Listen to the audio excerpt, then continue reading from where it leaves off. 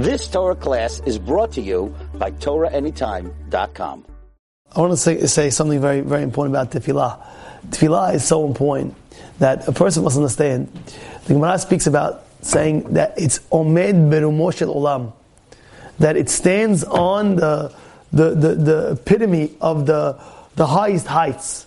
Now, you can change things that you couldn't even imagine through prayers. I'll give you a perfect example. Sometimes you see, many times, it's brought down that David HaMelech saw in one of the heavens in Shamayim, there was things that were there, and he prayed so hard that it literally, Gemara says in Mizrach, literally came down. Yechezkel HaNavi, he prayed. What happened? Chizkiyahu, what happened? It says, Yeshua and Chizkiyahu, what happened?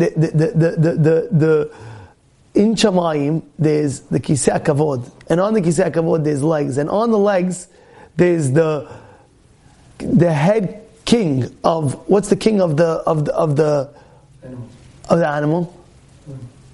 The wild animal is the lion. King of the birds is the eagle. King of the domestic animals is the ox. King of all the animals and all the B'riyah is the human. And Hashem sitting on top of everything. Ashir Hashem Kigoga. But what? One of them was the ox, the shor. So he screams, Hashem, you can't put the shor there. Why? Because we're going to pray for him. We had a Hayta Egel. Please, I'm begging with all my heart. Take it down, pull it down. Huh? We can't have that. We're praying to you when we're seeing that. Please, take it off. And he was able to change it off the Kisei HaKavod on one of the legs. And Hashem put a kruv. Hannah couldn't have children. She prayed, have a child. She had a child, Shmuel. How did that happen? Through the Tefillah. You look all the imahot, all no, that was just Abraham, but just saying that at the end of the day, the Tefillah is such a strength that it flies higher.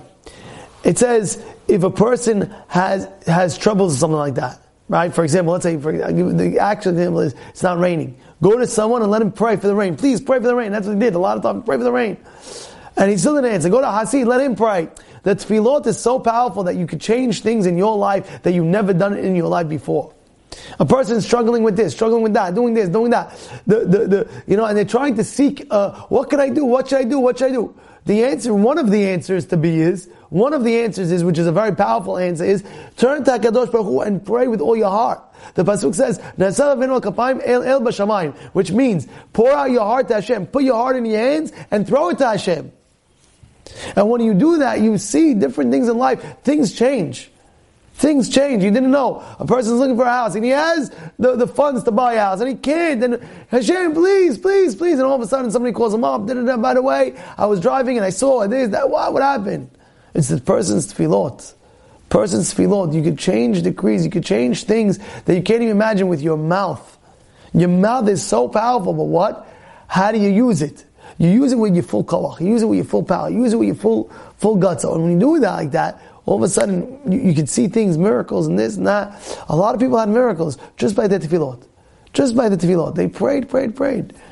Right? Because tefillah is also, all your emotions coming out. Sometimes a person bottles up all his emotions inside. He can't anymore. And he turns to HaKadosh Baruch Hu and he opens up all his emotions. It's the greatest thing in the world. Good day. You've just experienced another Torah class brought to you by TorahAnytime.com.